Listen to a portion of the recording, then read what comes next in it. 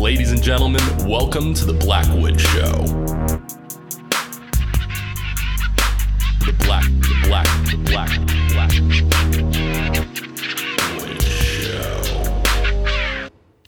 Show. Welcome to the Blackwood Show. I'm Taylor Blackwood, and this is my show. We're going to do a news rundown. It is Thursday morning, September 17th right now.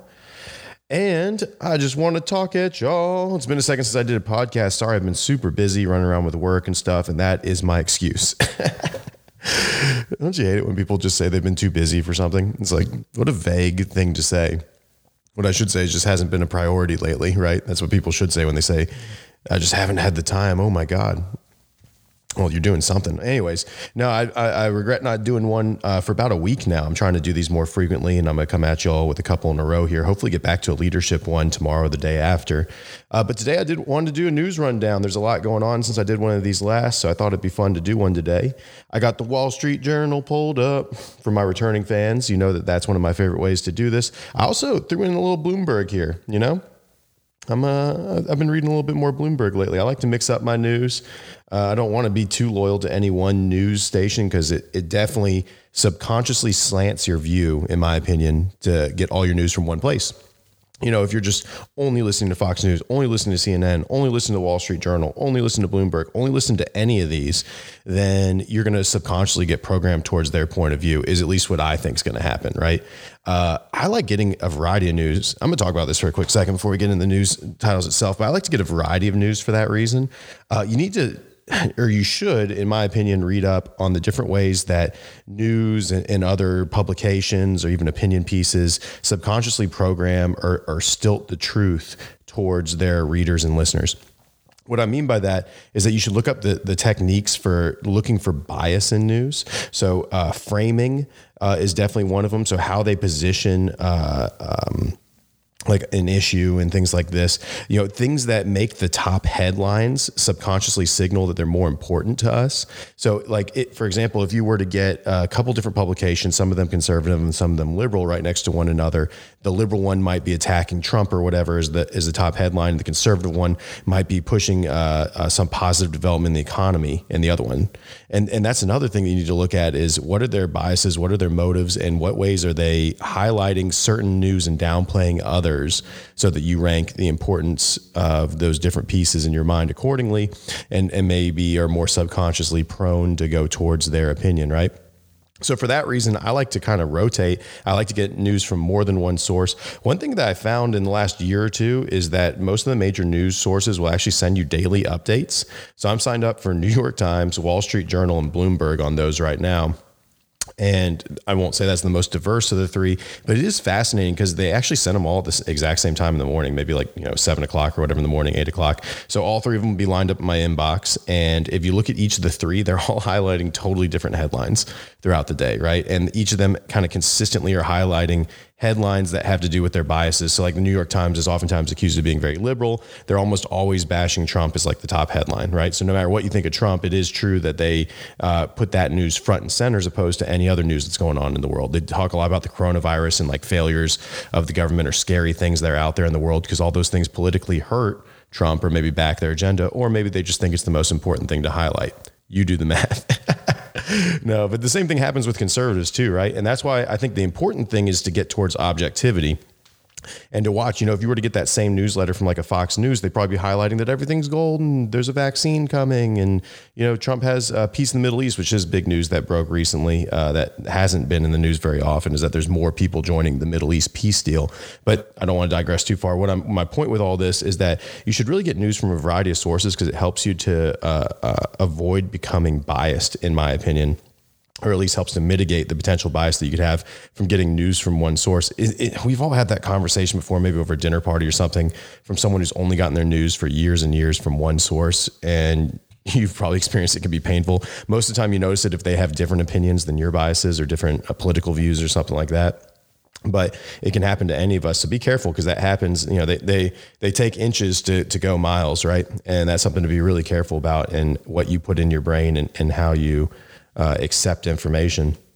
Something I would like to touch on today. I watched this Netflix documentary about how like particularly big tech programs us subconsciously over time and towards their goals, which of course is like, screen time so that they can sell our information, our eyeballs for more money to advertisers. But I want to talk about that a little later in the podcast. This kind of ties into it.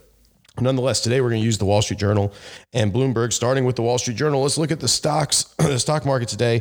Dow Jones, as of recording, it is 8:37 a.m. right now. As of recording, Dow Jones is down 0.08% and ticking. S&P 500 down 0.6%. NASDAQ down 1.11%. And Taylor Blackwood is down 1.35%. I'm having a bad week in the market, suffice to say, really a bad start to the month. Because like I've talked about before on this podcast, I have a couple of really concentrated positions in tech, which have been great year to date. And I'm long in these companies anyway. So it's not like I'm selling them because of this downturn or something like that. But it's been a little bit of a punishing start to the month with the tech sell-off. I'm particularly concentrated like Apple and Amazon, and they haven't had the best start to the month compared to the market. So I've been underperforming in the last 2 weeks. Not that I'm too worried about it because I have such a long horizon of like 30 years. But anyways, I digress. Markets are down a little bit this morning. Let's jump into the headlines. China has to approve TikTok Oracle deal too, ByteDance says. So this is an interesting drama. I did a podcast about this, kind of setting the table for where Trump made a kind of unprecedented move in saying TikTok must sell its US-based operations because he's worried about China, having too much influence on the parent company of TikTok, and that's subtly programming our kids, or maybe taking information and giving it to nefarious forces or forces that just aren't pro-US. So he kind of made the unprecedented move of saying the US operations of TikTok, the popular social media app that tons of kids use, and kids and adults alike, right? But it's very popular with young people. He's saying that app's assets in the U.S. need to be sold to a U.S. company in order for it to be allowed to continue, or else he's going to use an executive order to ban it, which is pretty crazy. Definitely a big poke in the eye to China in the trade war.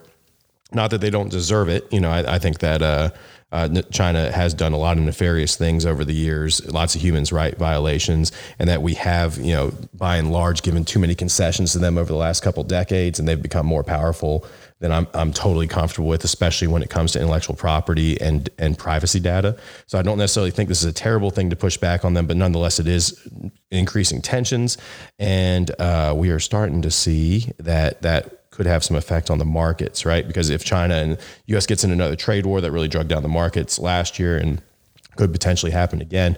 So here's where Oracle won the bid locally instead of Microsoft to partner with them and to take over those U.S. assets, to buy them from ByteDance, which is the parent company of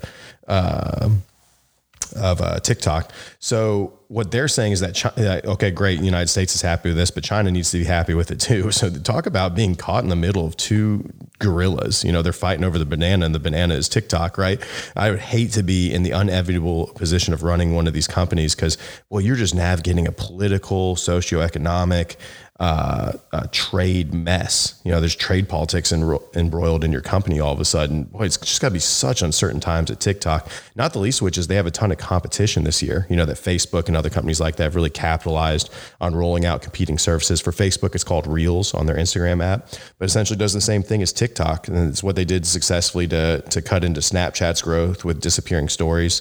They're doing the same thing to TikTok. So I'd be really nervous if I were there, if I was an employee that had stock or something like that as part of my comp package, because boy, what an uncertain future for them. That's just getting destroyed by politics, especially right now. So that's interesting. That we'll see how that deal goes out. I want to do a recap episode on that since I kind of set the table on it. Once it plays out, I want to do a recap episode explaining to you guys what's going on. But that's actually the top article here on the Wall Street Journal right now. U.S. unemployment claims held nearly steady last week. I'm going to click on this for you guys real quick so I can get some details here. U.S. unemployment claims held steady at 860,000 last week. Weekly jobless claims remain high despite summer hiring. So that's really discouraging for the economy and very troubling. Partially, I think because of the upcoming election, they haven't been able to reach bipartisan deals for coronavirus relief packages. There's a widespread belief, even like Jerome Powell, who runs the Fed, came out and said there needs to be more stimulus in order for the U.S. economy to do well from here. Despite that widely held belief, Congress and politicians aren't getting anything done. And that's really troublesome for the economy because unemployment benefits have changed and decreased, I believe, is the outcome. There hasn't been a lot of stimulus for companies and things like that since the initial packages. And now we're seeing that hiring is slowing down. So when people have less jobs, that's a negative for the economy, of course, right? But it's a negative cycle because those same people who don't have the jobs aren't being productive, but also aren't spending, which means that companies and people who are productive don't have customers to sell to and blah, blah, blah. The whole thing spirals downwards. So this is really troublesome. And particularly because we don't have relief on the short-term horizon because of a contentious election coming up in just a couple months, there's probably not going to be anything that happens for the next 2 months until that election is seen through and we have a new person in power. So this is a bit troubling. I don't expect this to get better until probably late November after the election is done. So weekly initial claims for jobless benefits fell by 33,000 to a seasonally adjusted 860,000 in a week ended September 12th. We've gotten so numb to these numbers. These are huge numbers if you look at them historically. I mean, if you look at a graph of jobless claims, it has just gone from basically, here's March 7th, 0.21 million to our peak was 6.867 million. So now we're celebrating, we're down to 0.86. Well, going into the pandemic, we were 0.28 per week, right? So this is still like, what is that? Close to 4 times, 3.5 times as big as it was before. It's really scary. And I saw an article yesterday somewhere else saying that a lot of these job losses are becoming permanent, which is scary as well. So we have New York City schools delay in-person instruction for second time. So this is where places still aren't opening up due to the coronavirus, and that's going to impact a lot of people's mood, sentiment, and of course their pocketbook. U.S. stocks fall as Fed outlook rattles investors. So that's what I was talking about earlier. The stock market's down. Well, it's because the Fed came out yesterday and said we need stimulus. We're going to keep rates locked in at historically low rates. I forget the exact period, but it's like years and years that they're going to keep near zero rates for us. And that's really interesting because I've made the argument on this podcast several times that unprecedented inflation, well, I say unprecedented, I probably shouldn't make that bold of a claim because there have been times throughout history where there's huge inflation, but I do think we're due for a huge bout of inflation. And lots of economists are starting to chirp in and say the same. Lots of important hedge fund managers and people like this are expanding on that thesis. In my private conversations, lots of smart people believe the same. And I think it's important to position your assets around that, namely not to hold cash. If you want to hold something safe that's kind of a cash equivalent in that environment, you should buy TIPS, which are treasuries that are inflation protected. That's where I have my emergency fund right now. So if there isn't inflation, then those securities are going to adjust accordingly. And they're not going to yield you a big return, but they're going to be safe. And you're not going to have inflation eat into your purchasing power. So I think that's important for your emergency fund, at least, to be held in something liquid, but also something that is protected from inflation so you don't get eaten up by that just sitting in cash. But anyways, I digress. I can't give investment advice on this podcast for entertainment purposes only. I almost need like a little button I can press on my setup here. I have these little buttons I can program to make different noises or do whatever. I should have a little button press that just has me going, this podcast is for entertainment purposes only. I cannot give investment advice. Or I can just press a little button. I say that stuff all the time. But anyways, try not to get sued by anyone. Anyways, so I can't give investment advice, but that's kind of what I think is that inflation could be coming because those rates are being held low. And you need to be in some conservative assets with part of your portfolio probably because there is a lot of uncertainty on the horizon. And not getting the stimulus relief packages is a really scary thing that could give up all the hard-fought gains we've made as an economy, and especially that our politicians have united around. Earlier in this year, they've given up on that and kind of given way to the partisan fighting of an election. It's a really interesting election for your markets and for your pocketbook and everything else. So we'll kind of keep a close tab on that. I try not to get too much into my political opinions. From time to time when it comes to something like trade in China, like I took a strong stance on that earlier in this podcast, you might have noticed, but I like to at least think that I'm pretty center. I won't talk about who I voted for and things like that in the past, but it hasn't only been one party. And I like to think that I'm pretty centrist that way, and hopefully that I'm a little bit more fluid. I'm not married to anyone who isn't continuing to produce, right? That isn't continuing to do well by the American people in a political party that isn't keeping its promises, right? If someone became evil or something, I like to think I'd abandon that party, not blindly follow them, like we've seen some people do throughout history, right? So I like to think that I'm pretty centrist, and I think that's a good way to go. I mean, obviously I'm biased because that's how I've chosen to run my politics, but I think it's important not to be blindly loyal to any one particular political party because, if they change and some extreme become evil one day or something like that, you don't want to be a part of that or propagating that, right? And in the shorter term, if you don't like their policies, you want to be able to go back and forth to other politicians who might promote your best interest or what you think the country's best interests are. More importantly, if you're a moral person, then I think it's important to keep that flexibility. But nonetheless, I try not to give my political opinion too much, but I do want to talk about some of these politics, how they affect markets and how they affect small business, how they affect your business and your job as well, especially as entrepreneurs who are listening to this. So I'll probably talk a little bit about that as the election cycle continues, but today's headlines don't really push us towards that too much. One of the main headlines here: why did COVID overwhelm hospitals? A years-long drive for efficiency. This is really interesting. I work in healthcare, so I got some insights into this. Hospitals for a long time have been acquiring outpatient practices, right? So these people who like primary care physicians and people like this who own their own medical practice were getting bought up for huge premiums by the hospitals. It's an interesting thing, and I don't want to get too complicated and lose people on this podcast. And if you guys are interested, send me a message about it. I'd be happy to explain it to you or to unpack it further in a future podcast if there's enough demand for it. But basically what happens is insurance companies negotiate with different providers and give them different rates, even for the same services. And that's one of the dirty unknown truths of healthcare. So what I mean by that is if a hospital owns the identical primary care service and the same person comes in for the same illness, and they do the same, they're called codes is what they send to the insurance company for reimbursement. We'll say, Dr. Jones owns his own medical practice and he sends off a bill for a chest x-ray. And this is just generic. I don't necessarily mean that chest x-rays are like this. And let's say he gets reimbursed $200 or whatever by the insurance company. Well, if the hospital sends off for that same chest x-ray in the same building, if they happen to own Dr. Jones' practice, they might literally get like 2 or 3x what Dr. Jones would get. They might get $400 to $600 for the same chest x-ray. So it makes financial sense for them to go to Dr. Jones and say, hey, we'll give you 6 times your profit last year, because all they're going to do is apply their insurance contracts tomorrow, rebrand it, and have even higher reimbursements for the exact same services. I actually have a friend who's made a whole career doing this with surgery centers, where he builds up surgery centers where he has decent contracts that I say decent, he has phenomenal contracts for his position that he's negotiated with the insurance companies, but they aren't as good as the hospitals, because the hospitals bring so much business, have so much more negotiating power with the insurance companies.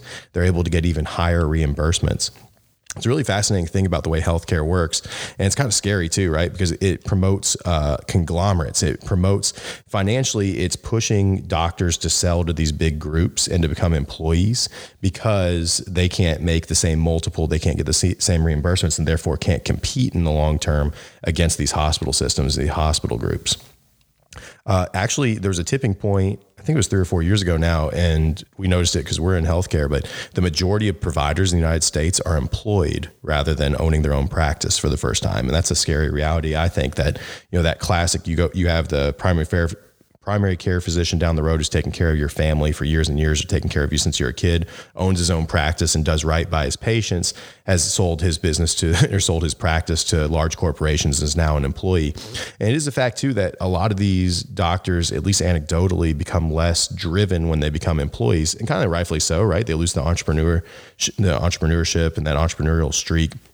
And I've seen them kind of maybe not do their best work, even for patients. Once they become employees, they just become kind of disillusioned or don't like their work as much anymore. They get paid less. They aren't incentivized to make things more profitable, to run more efficiently. So they kind of slow down a little bit and do what they must to remain employed. So hospitals have been acquiring outpatient practices, and that's pushed a lot of their emergent services out. That instead of having a lot of staff at the hospitals, they've put more and more people into these practices. Well, when coronavirus hit, they didn't have the staff there to take care of them or to surge up in capacity, right? So they did have in some hospitals empty ICU beds or empty hospital rooms built out, but not run and not equipped and not staffed up. And it is a little bit difficult to train like nurses and especially doctors and things like this in hospitals and to rally them up for a coronavirus pandemic, especially an unprecedented pandemic. These are people, when you hire a nurse, you have to train them on the hospital system, emergent medicine. You have to make sure that they're competent XYZ before you start handing them critically ill patients. All that takes months and months, not to count the hiring process and all the things that go into that. So if you throw in there an unprecedented pandemic that no one knows how to handle exactly, you kind of have a recipe for disaster there. So that's what this is saying. Why did COVID overwhelm hospitals? A years-long drive for efficiency. Health systems have kept a tight rein on employee numbers and expanded outpatient care, like I was talking about, helping their finances, but making them less prepared for a medical crisis. The pandemic set off a scramble for nurses the same way it did for masks and ventilators. Many couldn't be found. Part of that, when I talked to nurses, we had a very easy time hiring during the pandemic in my business because it's outpatient. We only see healthy patients and we aren't trying to treat coronavirus. Well, a lot of these nurses, we're kind of, there's a lot of heroes who are in the face of the virus, ready to fight on the emergent side. But if they weren't already in a hospital system that's taking care of them and stuff, I think that less people were applying for those hospital jobs during the coronavirus pandemic because they were kind of seen as difficult positions to be in. I'm on a lot of nursing forums online, and I saw a lot of nurses talking about how they felt underserved by their hospital system, that they're kind of being thrown in the face of this virus without the proper protective equipment. They saw some colleagues pass around them from COVID-19. Incredibly sad. And talk about heroes. I want to talk about that for a quick side note, is that you guys should really all be layering the praise on our healthcare professionals right now, right? No matter what they're doing in the healthcare system, they are heroes, man. So I got to tell you, being on the front lines of that and hearing, the way they spoke about it, these people were unflappable. They stood in the face of an unknown virus that it had a long incubation period. It was deadly. We didn't know anything about it in the early days, and they all strapped on what few masks they had. I mean, some of them were literally tying bandanas to go treat patients who are critically ill and obviously have this virus, and they're not knowing if they're going to get it. They're isolating from their families and their homes because they don't know what they're going to bring home, and they don't want to give it to their kids or their wife. And they're doing all that to save you, to save us, right? So these are heroes on the highest level, putting their life on the line, not knowing what the outcome could be. And now we have a better handle on the virus. So, you can be a little bit, we know how to manage around it to minimize the risk of people getting it. We know that younger people oftentimes beat it, not always, right? But oftentimes beat it. So maybe, you have less concern about it now than you did at the start of the pandemic, but those were scary and unknown days. And these are heroes who stood in the face of that uncertainty to be available to us and to treat us and to make sure that we stay healthy. I'm proud of them, and I appreciate them. And it's unbelievable what they did, not the least of which are my people who did the same for our patients and stayed open during the coronavirus, even those scary days, to make sure that our patient's immune system was as strong as it could be to fight this virus. I'm really proud of them. So these are the heroes, and hospitals for a long time. I mean, I'm not going to knock the hospitals too hard, but from a nurse's perspective, if you talk to nurses, oftentimes I hear this thread that the hospitals haven't been prioritizing them over the years. They've been prioritizing administrators, their charts, their profits, squeezing them on patient loads and things like this. They've generally made those jobs less desirable than they were historically. Instead of focusing on the best patient outcomes only, there's a lot of profit motive creeping into corners of that. And that's at least the way the nurses feel. So maybe when, they understaff going into pandemics and things like that, it's difficult for them to surge up in staffing. And I think that's something that's not necessarily the hospital's fault, but systemically we need to address. We need to make sure that the hospitals have this funding, maybe even from the government, to make sure that they do carry some extra staff who are willing to come in during pandemics, almost like the Army has a reserve. I think the same thing should happen with hospitals and other critical systems in case of emergency, that they can flex up and have more staff and have more resources available to them. Not the least of which is that these nurses who are brave and putting their lives on the line, and doctors who are brave and putting their lives on the line, are taken care of if a pandemic does happen again or something like this.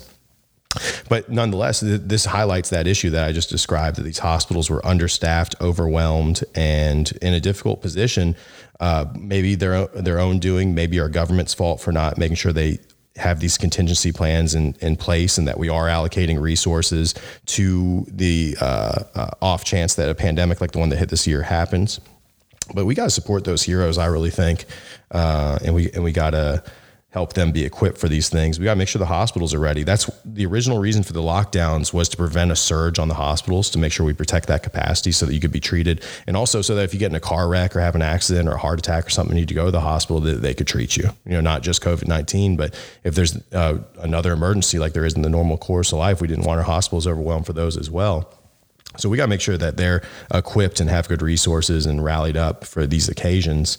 Not the least of which is making sure that they have staff and people, systematically they're incentivized, or maybe even make profit off of being prepared for situations like this. In my opinion, I think that'd be a good way for society to allocate resources.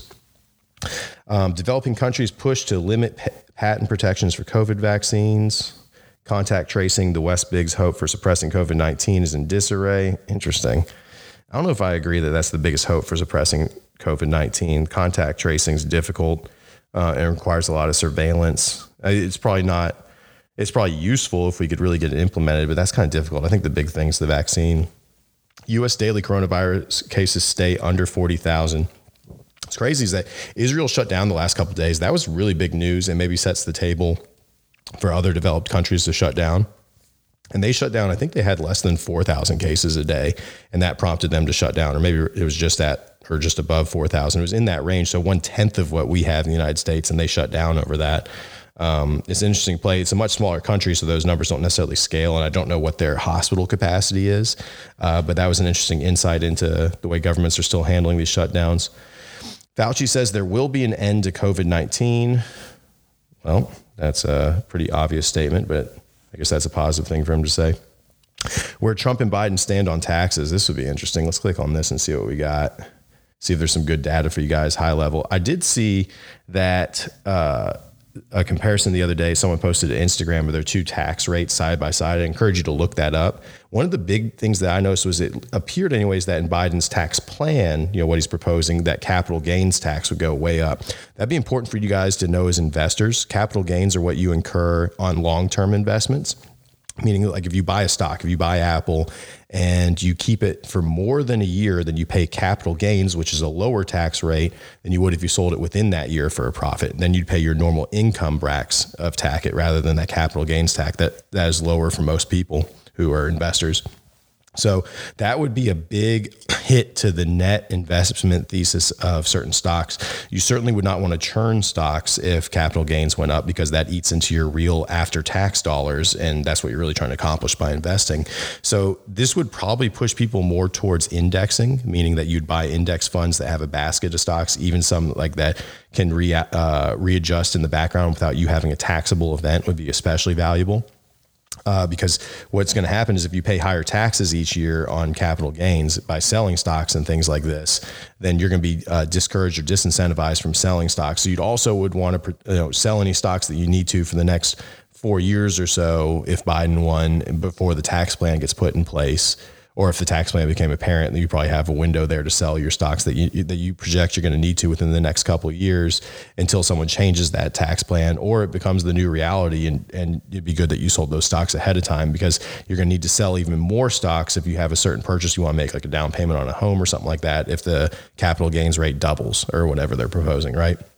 And it won't end up being exactly what his tax proposal is. Obviously, that'll get negotiated, and there'll probably be some middle ground. But that is an interesting thing for your own personal investing style and the decisions you make. That's a huge thing to pay attention to, and something, frankly, I didn't pay enough attention to in the early days of investing. Back like when I was starting in 2012 or so, really managing my own money in earnest.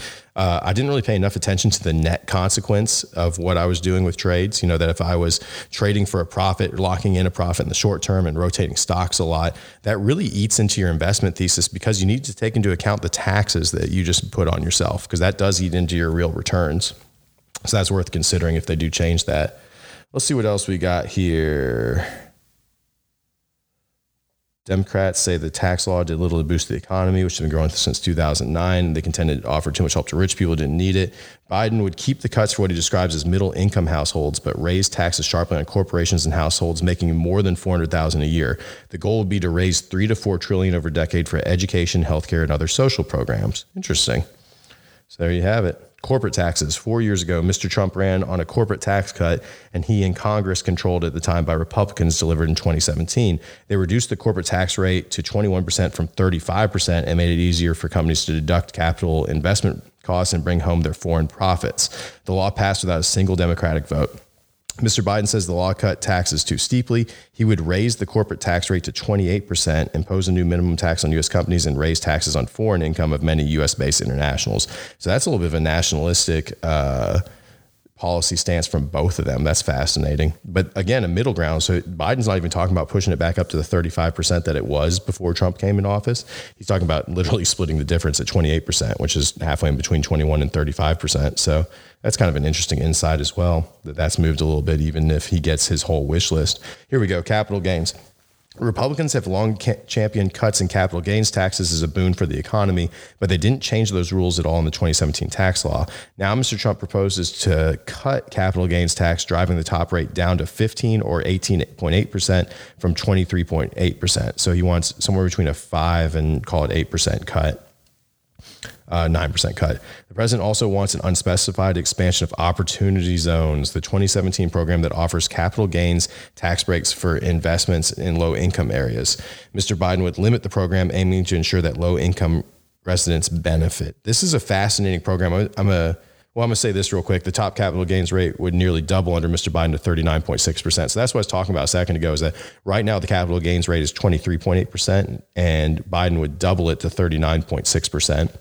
Whereas Trump wants to reduce it down to 15%, which would be less than half, a much smaller cut. So that will really change the way you'll want to invest and pay attention to your investment prospects. But let's talk about opportunity zones for a second. This is something that still not everyone knows about. Opportunity zones are crazy tax shelters where basically you can roll capital gains into a quote unquote opportunity zone. Well, an opportunity zone is supposed to be an underdeveloped part of your city or part of the United States, right? So it's actually penciled out by locality. There's different places that are opportunity zones. And if you buy and do capital improvements to a building or a business or something like that in that zone, and you keep it for a specified horizon, like 5 and especially 10 years is where a lot of the tax benefits are unlocked, then you can shelter a lot of your capital gains. So if you had a big gain in a stock, say you'd invested in Apple back in the day and you have $100,000 in a gain, well, you can shelter your need to pay taxes on that by rolling that money into an investment in an opportunity zone. And you'd be surprised where these opportunity zones are. I'm here in Scottsdale, Arizona. In downtown Scottsdale, like Old Town Scottsdale, there's actually opportunity zones. Well, that's like one of our most desirable parts of town. It's immediately adjacent to the richest neighborhoods in town, like Paradise Valley and Arcadia. And it is very highly developed. There's a huge mall there with all the high-end stores, Louis Vuitton, Gucci. Louis Vuitton, Gucci. All the high-end stuff is there, Cartier, blah, blah, blah. And there's all sorts of great restaurants. All of our clubs are there. W Hotel, the Ritz-Carlton's not going far away. But in that type of area, there's actually opportunity zones penciled out. It's crazy. And not far from that, just a 10-minute drive, you'd be on an Indian reservation, which almost the whole thing is an opportunity zone, including an aquarium. And on the aquarium is an opportunity zone. And if you were to invest into like a hotel or something there and had the Indian reservations approval, then you could have like a Hilton that's basically in Scottsdale that is an opportunity zone investment. So these are fascinating things. I use that example. That's actually something that I looked at investing in, was a hotel in that area that someone was developing. But it's an interesting way to lessen your tax burden, to minimize your taxes, or some people say tax avoidance, but really just to use these programs that are available to you to shelter some gains and not have to pay taxes on them. But it is long-term. And listen, the policy is not necessarily a bad one. What I'm saying there, when I say it shelters taxes, that normally has a negative connotation, but what it's doing in heart, and most of the time this is like, impoverished areas, right? Like the quote unquote hood or something like that is almost always an opportunity zone in most cities. And what this is encouraging is investment there. It's encouraging people to go there to start businesses is especially advantaged, and to build new buildings, to improve existing buildings. This should really lift up a lot of those communities.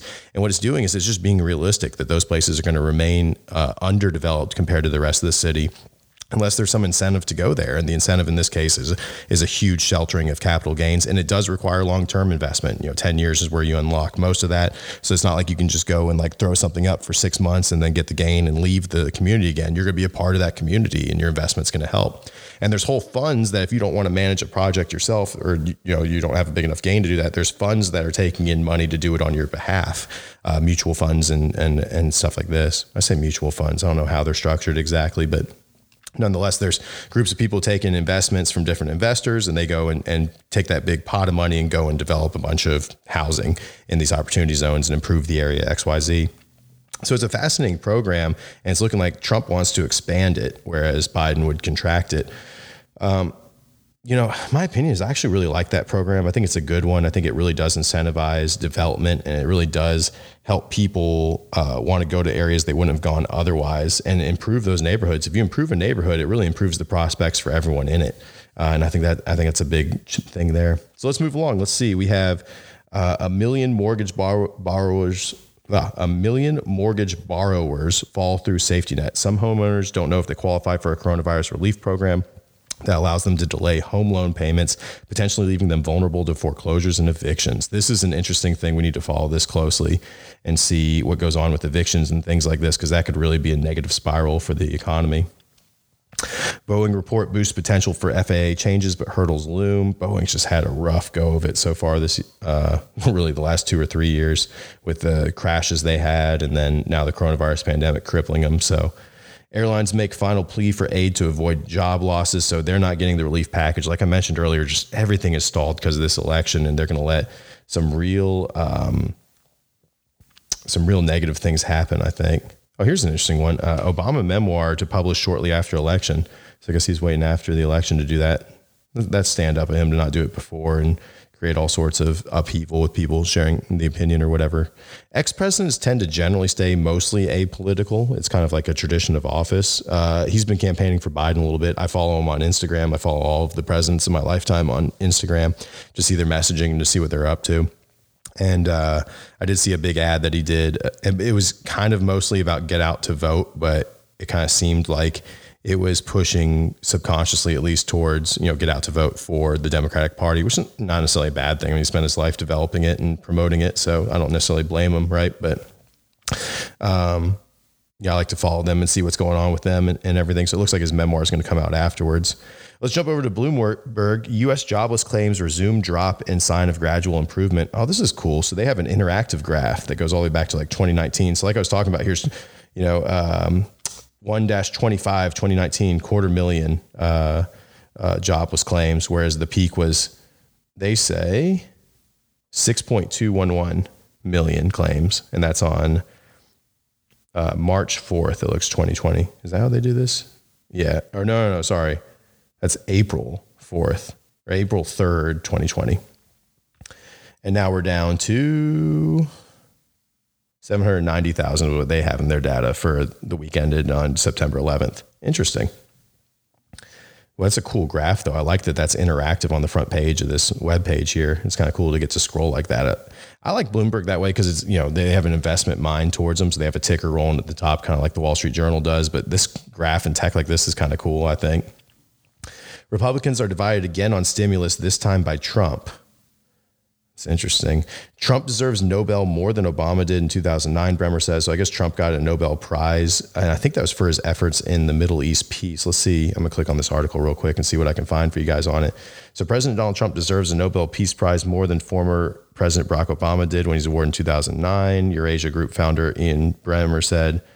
Let's see what. So Obama won the prize in 2009, less than 9 months into his presidency, citing the former president's work on nuclear non-proliferation and outreach to the Muslim world. That's true. He did do a lot for that. He was very staunchly against people having nuclear powers. How effective his programs are up for a different podcast, but that is something that he really pushed. Trump has been nominated for next year's Nobel Peace Prize by a right-wing lawmaker in Norway's anti-immigration party. I want to see okay, so here it is. So Trump has a lot of foreign policy missteps on his watch, but he has had some success, as Bremer said, citing Trump's part in brokering the deal between Israel and UAE and Israel and Bahrain. So he's helping to promote some peace in the Middle East, which, the people who are conservative are trumpeting as a huge thing and people on the left are kind of downplaying. But it is some pretty crazy deals going on out there. They're worth reading up on. I'm not necessarily an expert on Middle East politics and don't really understand how to phrase to you guys the ins and outs of this, but it seems like important progress that we're starting to get some peace deals between these countries. And I'm a big believer in what I call the virtuous cycle, where if you get one country to agree with Israel for peace or something like this, that others will follow suit. And sure enough, that happened this week where more countries are signing into different programs for peace there. So hopefully it snowballs. Trump made the bold claim that maybe Saudi Arabia would come to the table next. I heard that little snippet in the news when I was listening to a podcast earlier today. But I don't see evidence of that necessarily, but those types of snowballs could potentially happen, right? And it's an exciting time that way. I mean, imagine if we could have peace in the Middle East, whatever politician got that done, I would give them props for that no matter what I think of the rest of their policies, right? So that's a pretty cool thing.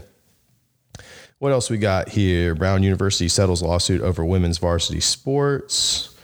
CIBC cuts portfolio managers, traders, and drive for 5% reduction. I don't really care about that. Even Fidelity's 230 billion star manager has Robinhood anxiety. That's interesting. Robinhood is the rising star in brokerages. It has all the young users. They make it really rewarding. I've talked about it on this podcast before, but like when you deposit money, you get confetti on your screen. You execute a trade, confetti. Congratulations, you own Apple stock. Congratulations, you bought Tesla calls. And they're notorious that we have all these retailer investors, right? Especially young people who are making these quote unquote YOLO calls. So you only live once, right? And we're getting, sorry, my phone is ringing there, but we're getting a lot of people gambling on futures and markets and things like this using the Robinhood app, but they are getting loyal to it and they're getting used to it. And like the reason I use Fidelity is I love their interface and they've done a good job of managing all that, but also because I started out using Fidelity because my father used Fidelity. So when he was teaching me about stocks when I was a young kid, back in like middle school or whatever, it was a Fidelity account we opened, right? And he showed me all the stuff on there. I say that he used to be on E-Trade for a second too, but then he went over to Fidelity when they got online as well. But nonetheless, how brand loyalties work. And if you catch someone young, they're going to stay loyal to you. So that's probably why Fidelity's so worried about their futures. Because these kids don't, have $100 in their account right now or $1,000 in their account right now to put in these hot stocks or whatever. But eventually these are going to be the people with careers and real money in the markets. And they're going to be they're going to be the ones that brokerages are after. And Robinhood's getting early adoption of them. And Robinhood's valuation is going through the roof because of that. It's really fascinating. What else we got here? Moderna releases COVID trial plan as enrollment tops 25,000. That's cool. So the vaccines are making progress. That's important. I think I saw in a different article that someone from one of the health organizations came out and said he was worried there wouldn't be a vaccine until middle 2021. And Trump came out saying, no, we're going to get it way earlier. It'll be interesting to see when that comes out. I'd highlighted on a different podcast that the vaccine producers are doing a good job of alleviating concerns and came out with like a joint statement saying that they're going to put safety before any other concern together. And that's really important for consumer confidence and make sure that if we do get a good vaccine, that people do take it because there's a rising sentiment that it could be dangerous and things like this, which would challenge, the adoption of the vaccine, therefore our ability to stop the virus and the markets as well. I'm not getting into the merits of whether you should take it or not because I'm not an expert and wouldn't seek to give people advice on that, especially in this forum on a podcast. But nonetheless, I think that that's an interesting fact for you to know for your investments, particularly these vaccines, that the adoption is a risk and how they're managing that's very important. Let's see. We also have Oracle and ByteDance accept new treasury terms. So they've met what the U.S. government wants, but now they need to shift to China, like that Wall Street Journal article said. What else we got? The Fed wants higher inflation. Should you? That's interesting because some people call inflation like a tax because it eats into your purchasing power and keeps you on the treadmill of working and growing your income or investing and things like this. So the Fed wants higher inflation. Should you? That's probably an interesting read. Written by Brian Chapata. What a great name. And Elaine Hay. Combat pilot face-off puts Democrats on path to win Arizona seat. Interesting. Arizona's kind of going purple where it's in play for these elections. It used to be staunchly red, but it's starting to convert a little bit. I heard Texas might be heading that way a little bit too, with like Austin's very liberal, for example. Interesting. Under a second federal moratorium, eviction filings plummet. That's great. So that's the evictions are being kind of held off. Well, great for the general consumers who are worried about evictions and the unemployed and things, but probably rough for the landlords. I wonder what they're doing to alleviate that pain for the landlords or if they're even doing anything right now. Boy, what a mess for them. That'd be a nightmare to have to unpack, stopping evictions, but then how do you compensate the people who are due that rent and things like this? I'd be curious. I might read up on that after this podcast and kind of see, it could even make a good episode depending on what's going on there. I mean, imagine being a landlord. Most of the time they're kind of demonized for evictions and things like this because the consumers don't want to be evicted, obviously, right? But imagine if that was your business and you're put in this position where you can't do evictions and people just aren't paying you rent. How would you, meet your obligations to the bank for your apartment complex or for your house rental or whatever? It's an interesting thing there too. I wonder what they're doing to alleviate that pain for those people. Hopefully something, right? Because that's no fault of their own that the coronavirus struck. It's no fault of the people who are unemployed. And then it's no fault of the people who, rely on payments from that or from those people who are unemployed. So hopefully they're getting relief as well from the government. Well, you know what? I don't want to make this too long for you guys. There's been some fascinating articles here. Hopefully that was a good jumping off point to your research and what you want to know. I really appreciate the support. Again, my Instagram launched at the Blackwood Show and people have really been receptive to that and talking with me on there and interacting with me on there. And then also I'm getting a lot of stuff from my email address, theblackwoodShow@gmail.com. So don't forget, you can give me feedback or listener questions and things like this to both of those routes.